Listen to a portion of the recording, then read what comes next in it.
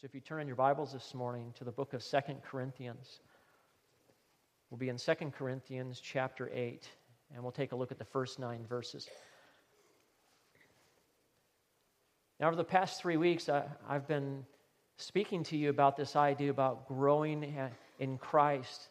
The first week, we looked at our personal walks with Christ. The second week, we discussed what it means to grow in prayer. Last week, we discussed the idea about growing as a family, your role in your families and how Christ's likeness spreads. And those were great, I think, ideas and topics to kind of bring forward the gospel. But today I want to talk about kind of the nuts and bolts of life, isn't it? It's money. Money is a tangible, real thing. And to be honest with you, it's kind of attached in different areas of our life. And as Christians, we need to be able to have a freedom with money, understanding that everything is from God, and to be faithful in it, and that we use it for His glory, and that money doesn't have a hold on us. It's a heart issue with God. And as Christians, we face many decisions when it comes to money.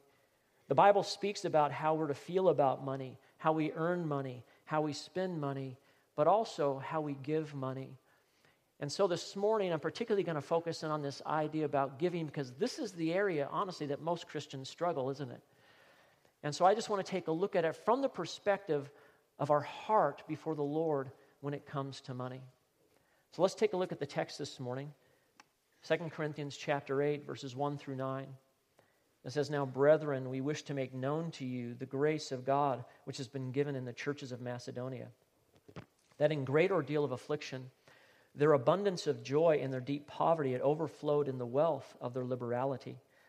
For I testify that according to their ability and beyond their ability, they gave of their own accord, begging us with much urging for the favor of participation in the support of the saints.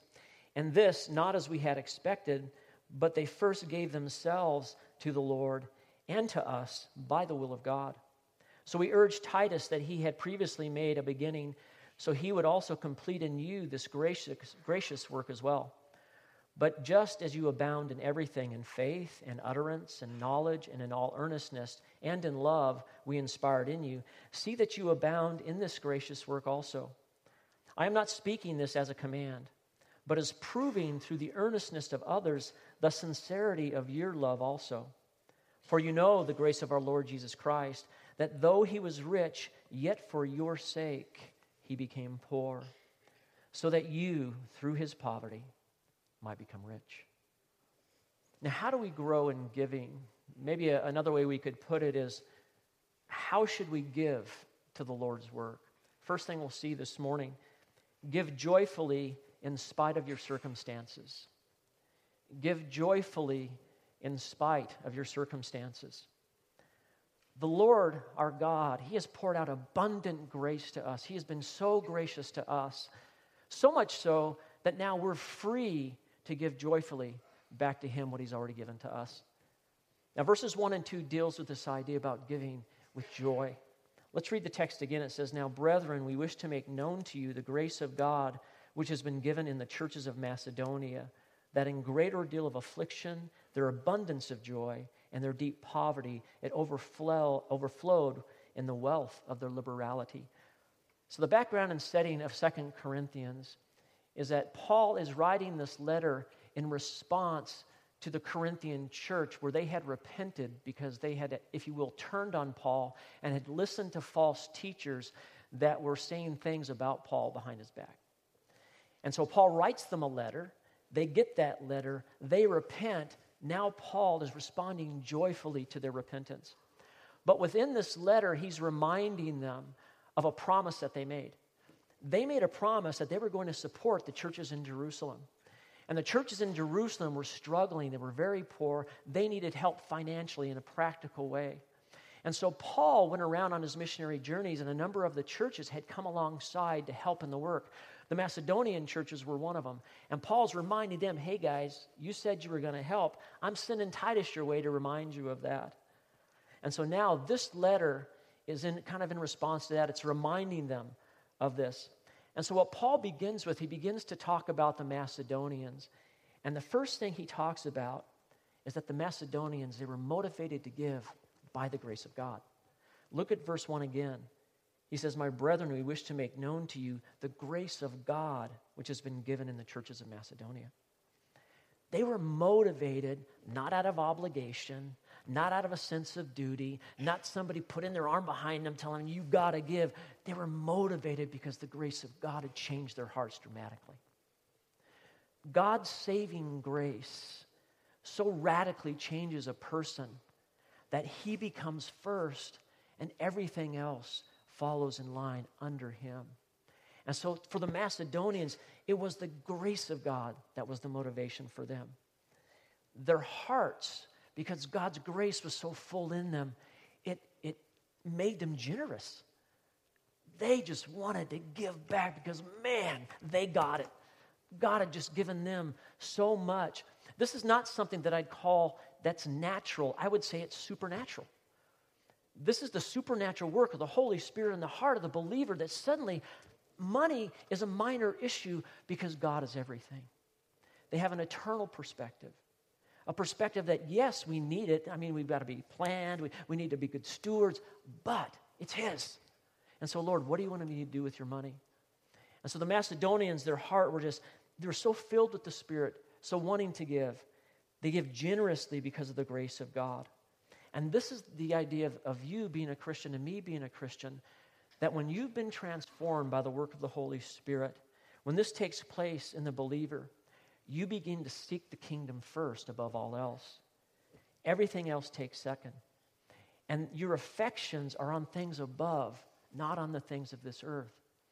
Everything is motivated by God's saving grace, His sanctifying grace, this changing grace that grabs hold of our heart. Generous giving is part of the result of being saved in Christ. It's part of the change that takes place. It's something that God begins to move by His Spirit on our hearts, and we just say, Lord, thank you so much. Lord, what do you want me to do with what you've given me?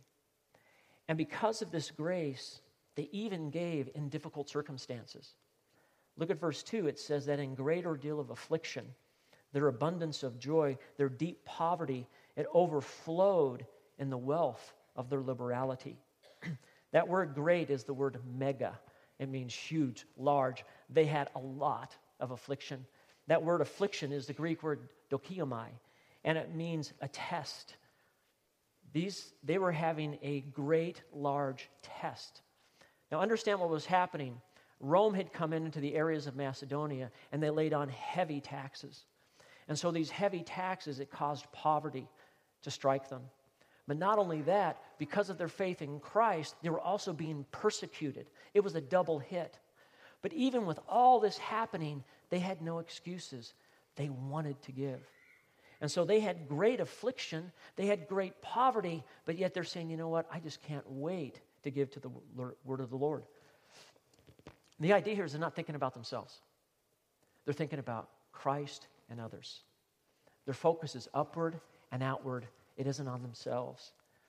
And if you think about what's going on here, they wanted to give to people they had never met. They never met those saints in Jerusalem.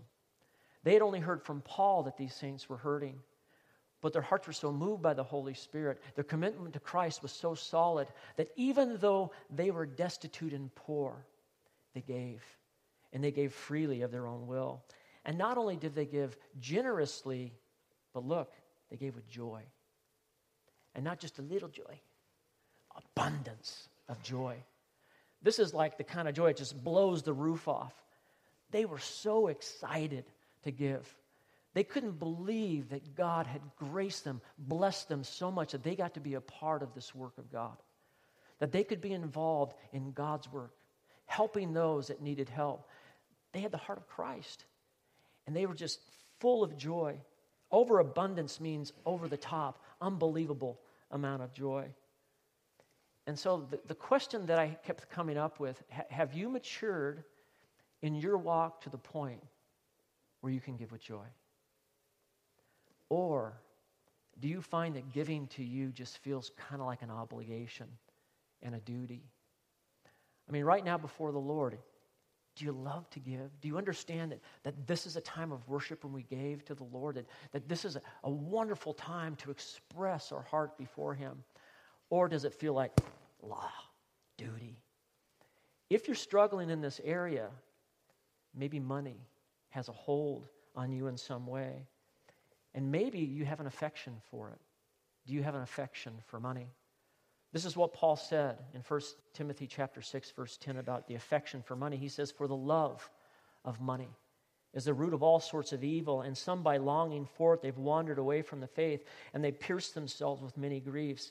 But flee from these things, you man of God, and pursue righteousness, godliness, faith, love, perseverance, and gentleness." Watch your heart with this affection or this love for money, because it will squash that idea of being joyful and giving to the Lord. And maybe some of you, maybe it's security.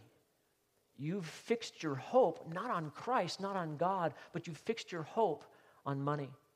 This is what Paul has to say about that in 1 Timothy chapter 6, verse 17. He says, "Instruct those who are rich in this present world not to be conceited or fix their hope on the uncertainty of riches, but on God, who richly supplies us with all things to enjoy, and instruct them to do good, to be rich in good works, and to be generous and ready to share." The Macedonian church, they were generous. They were ready to share. Even though they were struggling in poverty, even though they were being persecuted for their faith, in all of that, they did it with joy. They did it with joy. And what happens, I think, for the Christian, unfortunately, because we're in this world and it's a real deal and we need money, sometimes our hearts get split, don't they? It's like we feel like we need it and we want it, but at the same time we know we need to honor the Lord, and there's this tearing, it almost feels like. But be careful. Money can become an idol. And this is what Jesus said about that in Matthew 6:24. He says, "You cannot serve two gods. You cannot serve God and money." That's called a divided allegiance. And so when it comes to giving, what God wants is your heart. He wants it to be open and free, that you can be free from this lock, this tie, this hook that money can get on your heart. And the Macedonians, what they were seeking God's glory first. They wanted Him so glorified that they were freely giving, even in their poverty.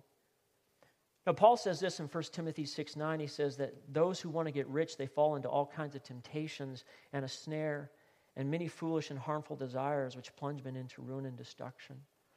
When your heart is given over to things of this world, careful. It can be a temptation. It can be a snare that will draw you away from the love of Christ. Now, these believers in Macedonia, they weren't seeking riches. They were giving riches. And they had abundance of joy in giving it. I read one writer, he said that they made a joy of robbing themselves. They were willing to give all for the sake of Christ. And their circumstances, it didn't determine their giving. In other words, that even though they were struggling, and I've heard many people say, well, I would give if. They never said that. They said, I cannot wait to give because God has given so much to me. And these believers in Macedonia, they understood that they could not afford not to give. Look at verse 2 again. It says, in their deep poverty, they overflowed in the wealth of their liberality. They lived by faith, not by sight. They really, really trusted the Lord. Is there anything that is hindering you this morning in this area of giving? Is there something in this area of riches and wealth and monetary stuff that has a hold on your heart? Is it a love for money? Is it a security in that and not Christ? Is it a trust issue that you somehow don't trust that God will be faithful? You know, I read a story, true story, in the Second World War, the Allies, in their attempts to rebuild Europe, they had to take the responsibility of dealing with a number of orphan children. And so they built some camps to house them and care and feed for them. And as the children were found, they were brought to these camps, and they received the finest of care. They had beds to sleep in. They had 3 square meals a day. They had everything they needed. But there's one camp in particular in England where they were very disturbed because the children weren't sleeping at night. And They received the best of care. They were given 3 meals a day. They were provided all that they needed. They were kept clean. They had adequate places to sleep. But the kids couldn't sleep. And so to figure out what was wrong, they decided to put together a little task force and talk to these children. Why weren't they sleeping? You know what they discovered? They were afraid they would have no food the next day. They'd been living on the streets for so long that they had this fear. So to solve that problem, what they did is they had a woman walk down the aisles with a basket full of little loaves of bread that had fit into a little child's hand. And right before the children would go to sleep, they'd take this little loaf of bread and they'd put it in that child's hand. And so the last thing that this child knew right before they went to sleep is that I have food for tomorrow. And within a few days, these children were sleeping all the way through the night. It was a trust issue. They weren't trusting that they would have something tomorrow. And sometimes I think, church, that oftentimes we don't trust God enough that He will provide for our needs tomorrow. But guys, we have a promise from God. Listen to this promise, Philippians 4:19. But my God shall supply all your needs according to His riches and glory in Christ Jesus. Do you trust Him enough to understand that He has that little loaf of bread that you need, and it's already there for you? Trust Him. That's the first thing. Give joyfully in spite of your circumstances. Second thing, give sacrificially to honor God's will. Give sacrificially to honor God's will. It is God's will that we are willing to sacrifice anything that He lays before us because He has given everything to us. Look at verses 3 through 5. It says, "For I testify that according to their ability and beyond their ability, they gave of their own accord, begging us with much urging for the favor of participation in the support of the saints. And this, not as we had expected, but they first gave themselves to the Lord and to us by the will of God." By the will of God. Now, most people have some kind of ability to give to the Lord's work. And we've already seen that giving, it's a matter of the heart. It's where is our heart in this relationship to giving to God? And as I thought about this, I began to think, well, Christians, since we're transformed by His grace, since we understand the goodness of God to us, I mean, we should be the ones more than anybody where we're just giving freely to God's work. And that's exactly what you see here with the Macedonian church. I mean, their poverty was a fact. These guys were suffering. But literally their giving, it overflowed. They didn't have many possessions, but what they have, it was open to God. It wasn't like this before God. It was like this before God. And they had a single purpose: to put God and others first. And they gave beyond what most people would say is prudent. They gave beyond what most people say you should ever give. They are the poster child of giving here in the New Testament. And so Paul is holding them up as an example. And so what I see here are there's a number of things, practical things that we can learn by the way that they gave. And first is their giving was proportionate. It was proportionate. They didn't give what they didn't have. They gave from what they had. Now, they didn't have a lot, but they were willing to give. So it's proportionate to what they have. God does not expect you to go into debt to give, but He does expect you to have a heart willing to give from what you have. He doesn't want you charging things on your credit card and say, well, this is yours, God, and we're going to... No. Whatever God has provided for you to have within that range, pray and see what the Lord will do. Now, God has set up a model in the Old Testament for giving. I want to walk that through and then talk about the differences with the New Testament model. In the Old Testament, the Jew was required by Levitical law to pay 3 tithes. And two of them were given annually, one was given triannually. The first tithe, it supported the Levites in the temple and the worship and sacrifices unto God. The first one was for the worship services. The second tithe given annually was for the use of the religious festivals and great feasts. So the first 2 were given in the area of worship and also supporting the priests in the act of worship. The third tithe, it was given every 3 years, and it was for the poor of the land. It was kind of a welfare system that Israel had established. And so the Jewish economy, tithing, was basically about 23% of their income, 23% of what they brought in. The first two based on kind of the religious system, and the last one to kind of help the people and the poor. And so, in a sense, though, it was mandatory. It was a command in Scripture. Now, the New Testament, as hard as I looked, I couldn't find anything that was mandatory. It's free will. It's not under the law. Now, that was interesting to me because I always kind of felt that giving, and particularly the tithe, was a mandatory law. It's not a law. It's supposed to be given from the heart. So I couldn't find anything that said it's a 10th or 15%.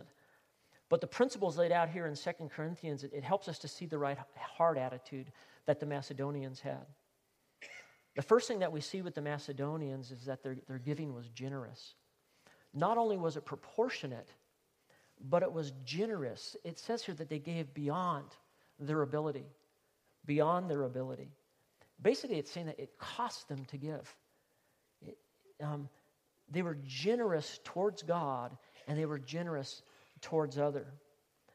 And the idea I want to kind of bring here is, how generous are you? How generous are you towards God and others? Understand there are some principles in the New Testament that say when we're generous, God is generous. I want to share one that Jesus shared. In Luke 6:38, it says, "Give, and it will be given to you, and they will pour into your lap a good measure, pressed down, shaken together, running over. For by your standard of measure, it will be measured back to you in return." What you have here is a picture of a person in the Middle East, and they would go into the market to buy grain, and they'd have this sack, and you'd have the person that's filling that grain. They would pour it in, they would shake it, they would stamp it down, and they'd pour it again to the point where it overflowed. The idea here is when we give generously, God packs it in to the overflow. You cannot outgive God, is the idea. Our God is generous. That's the point. And not only were these people in Macedonia generous, they were also strategic. Strategic. In the New Testament, it calls us to have a plan for giving, that we think through, these are all the resources that God has given me. And Lord, help me to be strategic with the money that you've given me, and help me to honor you in the way that I use this money. Not legalistically, but gladly, with joy. A good verse for this is 2 Corinthians 9:7. It says that each one must do as he has purposed in his heart, not grudgingly or under compulsion, but God loves a cheerful giver. So it's not like, okay, here it is, God. No, it's gladly, cheerfully. Lord, thank you. I'm giving back to you. That's the idea. And they purposed in their heart, these Macedonians, they purposed in their heart to give abundantly.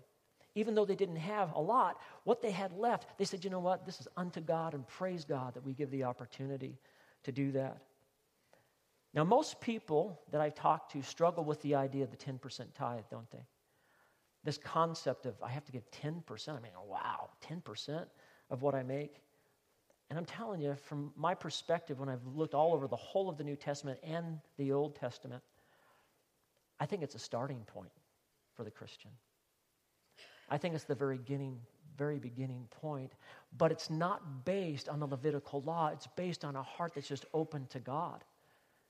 I mean, to the Jews, in the areas of worship, they were giving 20% by mandate. And I think the 10% idea of a tithe, which means 10%, I think it's a heart issue before God, saying, God, I'm giving you that first fruit, that first part of my life. Now, the Lord did speak on tithing in one area, and I want to share that with you. This is Matthew 23:23. He says, "Woe to you, scribes and Pharisees, hypocrites, for you tithe mint, dill, and cumin, and have neglected the weightier provisions of the law, justice, mercy, faithfulness. But these are the things that you should have done without neglecting the other." So what Jesus is saying right here is that you Pharisees should be faithful in giving your tithe. That's what godly people do. But in addition, as a weightier matter, don't neglect the other. Make sure that you have justice, mercy, and faithfulness, and how much more for us. As believers in Christ, who's given us himself, shouldn't we have both, is the concept. Do you see the connection, how money and serving the Lord, they go directly together, because money is so tied to our heart, isn't it? And if you don't want to have money have a grip on your heart, then your heart before God and money before God is like this. Since we are God's children, I think the minimum for us to even begin to consider is that first tithe and just say, Lord, this is yours, and I want to honor you with it. So it's proportionate, it's generous, it's strategic, but also, guys, it's an expression of our worship. An expression of our worship. The idea is that when we give to the Lord, it's the first thing we do. Now, there's an Old Testament concept that is first, and in Exodus 23:19, it says, you shall bring the choice first fruits of your soil into the house of the Lord your God. And that concept there is what happened is when somebody would have a crop, they would take the very best of the first of the crop, and that was God's. And they would bring it to God because God had blessed them to have that crop. The idea here is that God is first. He is first in your life. And so here's the concept for us today. Don't sit down and do your bills and kind of throw God in the mix of your bills and work it all out, and at the end you see whether or not you can pay God. God is first. You say, Lord, thank you for providing for me. Here is giving back to you in worship from my heart because you've given this to me. Now, Lord, thank you, and you do your bills. That's the concept that's going on here. Also, when you give in worship, don't toot a horn. Don't let everybody know, look what I'm doing, man, I'm giving a lot. Now, this is what Jesus said in Matthew 6:2-4. He says, when you give, do not sound the trumpet as the hypocrites do, so that they can be honored by men. But when you give, do not let your left hand know what your right hand is doing, so that your giving is seen in secret, and your Father who sees in secret, he will reward you. By the way, Jesus right there is speaking matter-of-factly that people are giving, right? This is part of the New Testament, but it's from the heart. It's not law. Is your heart ready? Are you free from the love of money? Does it have a hold on you? Are you not trusting the Lord? Is your security in things and not Him? These are the areas that God is really was pressing on me while I was doing this, and I'm wondering if He's pressing on you. Does He have your heart in this area? Because the Macedonians, man, they just gave gladly with joy. And they understood the principle of treasures in heaven, if you will, sending it ahead. That, don't love the things of this earth so much where moth, rust, destroy, but the things of heaven. It's sent ahead. And somehow, I'm not sure I even understand it completely yet, but there is an economy in heaven. And everything you do for Christ's sake with an open heart, it's somehow added up and tallied there. And when we get there, there'll be some kind of rewards for us in heaven. But if you don't want to give to the Lord's work, if you have what I'd call a stingy heart and, kind of the miserly thing, that kind of thing, don't expect God to be abundantly generous towards you. This is how Paul put it in 2 Corinthians 9:6. He says, now this I say, he who sows sparingly will also reap sparingly, but he who sows bountifully will reap bountifully. Now, I'm not going down the road of the word faith, guys, to say if you get $100, you get $1,000 from God. Guys, don't even go there. What it means is that God is generous. And when He sees your heart generous towards Him, He'll be so much more generous towards you. And if you remember, who did Jesus commend in the temple? He commended the woman, the widow who gave 2 mites. Do you remember that story? Let me read for you. He says, a poor widow came and put 2 small copper coins, which amounted to a cent. And calling His disciples to Him, He said to them, truly I say to you, this poor widow put in more than all those contributors to the treasury, for they put in out of their surplus, but she gave out of her poverty. She put in all she owned. And that's exactly what the Macedonians did. They had the openness of heart to give. And it says here in verses 3 and 4, they weren't coerced. It says they gave out of their own accord. That means they chose to do this. And it says that they literally begged to do it. I was thinking, anybody here beg to give? I never have. But these guys are like, please, please, let us be a part of this giving, this overabundance joy, the seeing the reality that God had given them so much. And all of this they saw was honoring God's will. Look at verse 5. It says, and this, not as we had expected, but they first gave themselves to the Lord and to us by the will of God. The idea here is before the Macedonians gave their money, their hearts were already given over. God already had all of them. They were totally His. And so, if you will, the giving was just kind of the icing on the cake. It was just an expression. as part of something that was already given over. You know, I read something from D. James Kennedy. He tells a story of a man who came to Peter Marshall. He's the former chaplain of the United States Senate. And this man had a concern about tithing. He said, I have a problem. I've been tithing for some time, and it wasn't too bad when I was making $20,000 a year. I mean, I could afford to give $2,000. But you see, now I'm making $500,000 a year, and there's just no way that I can afford to give $50,000 a year. And Dr. Marshall reflected on this wealthy man's dilemma, but he gave no advice. He simply said, yes, sir, I see that you do have a problem, and I think we ought to pray about it. Is that all right? And the man said, yes. And so Dr. Marshall, he bowed his head, and he prayed with a boldness and authority, and this is what he said. He said, dear Lord, this man has a problem, and I pray that you would help him. Lord, would you reduce his salary back to the place where he can again afford to give? Isn't that the question? Can you afford not to give? Yeah, God's faithful. Give joyfully in spite of your circumstances. Give sacrificially to honor God's will. Third one, give enthusiastically as evidence of your love. Enthusiastically as evidence of your love. The way that we give, it demonstrates kind of where our heart's at in terms of our affection for Christ. Look at verses 6 through 8. It says, so we urge Titus that as he had previously made a beginning, so he would also complete in you this gracious work as well. But just as you abound in everything, in faith and utterance and knowledge, and in all earnestness and in love we inspire in you, see that you abound in this gracious work also. I'm not speaking this as a command, but as proving through the earnestness of others the sincerity of your love also. So what Paul's doing here, he's calling the Corinthians to own up to what they pledged. They had made a vow that they would give. And Paul had already told them in 1 Corinthians chapter 16, verse 2, this. He said, on the first day of every week, each one of you put aside and save as he may prosper, so that no collections may be made when I come. By the way, this is one of the verses, the reason that we take offerings on a Sunday, that the first day of the week is a Sunday. And he's telling them, hey, when you're in church and you're giving, make sure you set aside a portion for these guys. Now, I think it's important to note that they made a vow before the Lord. And if you make a promise to God, I would encourage you, keep your promise to God. Now, I want to share a little bit about this idea about vows. What Paul is doing, he's coming alongside them to try to help them. But I personally, and in the Bible, it says it's better not to make a vow. But I've heard many people do it. It's kind of this kind of scenario. Oh God, I am so struggling. And if you'll just help me through this financial issue, I will tithe the rest of my life to you. I'm going to be so committed, that kind of thing. And then what happens? God comes through, everything kind of mellows out, and what do? They forget that they had a vow before God. And then oftentimes I wonder why they think, why aren't things going the way they should be going, and why aren't things going really well? Oftentimes, I wonder if it's just this principle right here. They made a promise, and they didn't keep it to God. This is what Jesus says about vows.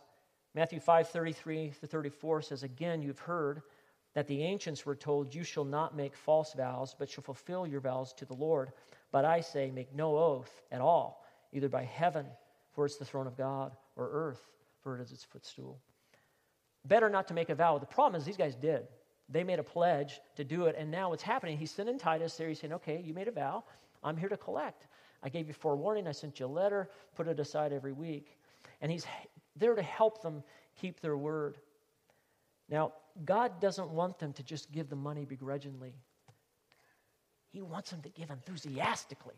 That's the point. He wants their heart to be engaged. And so if you look at verse 7, it says, just as you abound in everything, in faith, utterance, knowledge, earnestness, and in love that we inspired in you, that you abound in this gracious work. Now, they had a lot of virtues. They had faith. Utterance is preaching, teaching. They had knowledge. Earnestness, I think, is like a spiritual passion. They had all those things. He says, in the same measure, let your giving be like that. He says, you got all that other stuff. Now let's just have the giving kind of just line up with everything else. Do that. And the giving is the evidence of their love. Now, if somebody gives in the church, that doesn't mean that they love God. But I can tell you that those who love God want to give. So there's the principle. It doesn't necessarily mean if somebody gives, okay, they've really got a great love for God. But I can tell you, those that love God, there's a desire in them to be a part of God's work. And this here, he's saying, it's an evidence of their love. It was motivated, if you will, by love. It didn't have to be motivated by a law or a command. As a matter of fact, he says right there in verse 8, I am not speaking this as a command, but as proving the earnestness of other sincerity of your love also. The other sincerity were the Macedonians. They proved their love for God by just the overabundance. And he's saying, and it's going to be the same thing for you as you give freely from your heart. It just is an expression of what God has done in your life. The Macedonians' abundant earnestness to give their property was proof of their love. And Paul wants the Corinthians right here to do the same thing. Basically, you understand that love is not just a feeling, it's an action. And so he sent Titus there to say, hey guys, I'm going to call you to action right here. When Karen and I were dating, we've been married 30 years, so that was a long time ago. We were both starving students. I was living down in San Diego going to college, and Karen was up in Riverside going to college. And so once a month, every 6 weeks, I'd try to save up enough money to have gas and enough to take her out on a date somewhere. And usually it was like a real simple meal or a movie or whatever. And so we would do that. I'd go drive to Riverside, take her out on a date. And then when I would drop her off at her dorm, I'd always try to sneak a little bit of money to her because I knew she was always starving. And so if I had like $5 left or $10 left, I might put it under the mat in front of her dorm or do some way to try to sneak her that cash. And oftentimes, she was doing the same thing to me. So sometimes when I'd get home, I'd find like a $5 bill in the ashtray or in my visor or that kind of thing. I mean, why did we do that? Because it was an expression. It was an expression of our commitment to one another, that we loved each other in a very simple way. I mean, how much more God, who's given us everything, should that just be kind of a natural expression of our love for him? So there's three things. Joyfully give in spite of your circumstances. Sacrificially give to honor God's will. And enthusiastically as an evidence of your love. And here's the final one. Give willingly because Jesus gave himself for you. Give willingly because Jesus gave himself for you. Our Lord gave everything for you. And this should motivate us and help us understand that giving back to him is just a little thing. Look at verse 9. For you know the grace of our Lord Jesus Christ, that though he was rich, yet for your sake he became poor, so that you, through his poverty, might become rich. Though he was rich, for your sake he became poor.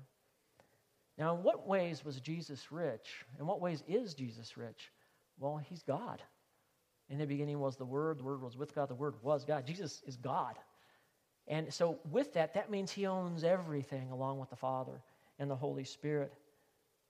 This is what theologian Charles Hodge said about Jesus. Just listen. He says, all divine names and titles are applied to him. He is called God, the mighty God, the great God, God over all, Jehovah. He is Lord of lords, Kings of kings. All divine attributes are ascribed to him. He is declared to be omnipresent. That means everywhere. Omniscient, he knows all. He's almighty, he's immutable. He is the same yesterday, today, and forever. And he is set forth as the creator and ruler of the universe. All things were created for him and by him, and in all things they consist. He is the object of worship to all intelligent creatures, and all the angels are commanded to prostrate themselves before him. And he is the object of all reverence, love, faith, and devotion. Jesus is truly rich in every area, beyond what we could even imagine or think. His possessions and his position as King of Kings and Lord of Lords. And so much more, but he willingly gave that. Why? He became poor for your sake, for my sake. And the tense of the verb, when you read that, what it basically is saying is talking about the incarnation. It's talking about that our Lord came out of heaven and he put on human flesh. Why? So that you and I can live eternally with him. Philippians 2:6-7 says, although he existed in the form of God, he did not regard equality with God a thing to be grasped, but he emptied himself, and he took on the form of a bondservant, being made in the likeness of men. And being found in the appearance of a man, he humbled himself by becoming obedient to the point of death, even death on a cross. Why did he do it? Why did he become poor? Verse 9, so that through his poverty we might become rich. In Christ, you become spiritually alive, spiritually rich. Before Christ, you were destitute, without God. Romans 1 says that you were a hater of God. Romans 3 says you were so bad, who can know it? But Christ willingly came for you, even though you and I, we do not deserve it. And so in him, suddenly, we are so rich. We have everything that we need in him. We have beyond what we need. And here's the point. Since this is true, how can we willingly refuse to give to the Lord's work? If he was willing to give so much more, what is our hesitation to say, Lord, I'm not going to give to you since he gave us so much? And in the closing thought, the Macedonians, they were willing to give extravagantly, generously, abundantly with joy. And I pray that this could be said of this church right here. Amen? Let's close in prayer. Well, Father, I thank you for the grace that you show us. And help us, Lord, just to be faithful and trusting and have our eyes set on heaven and not on the things of this world. And now, Lord, we give you all that we are. In Jesus' name, amen. Please stand with me.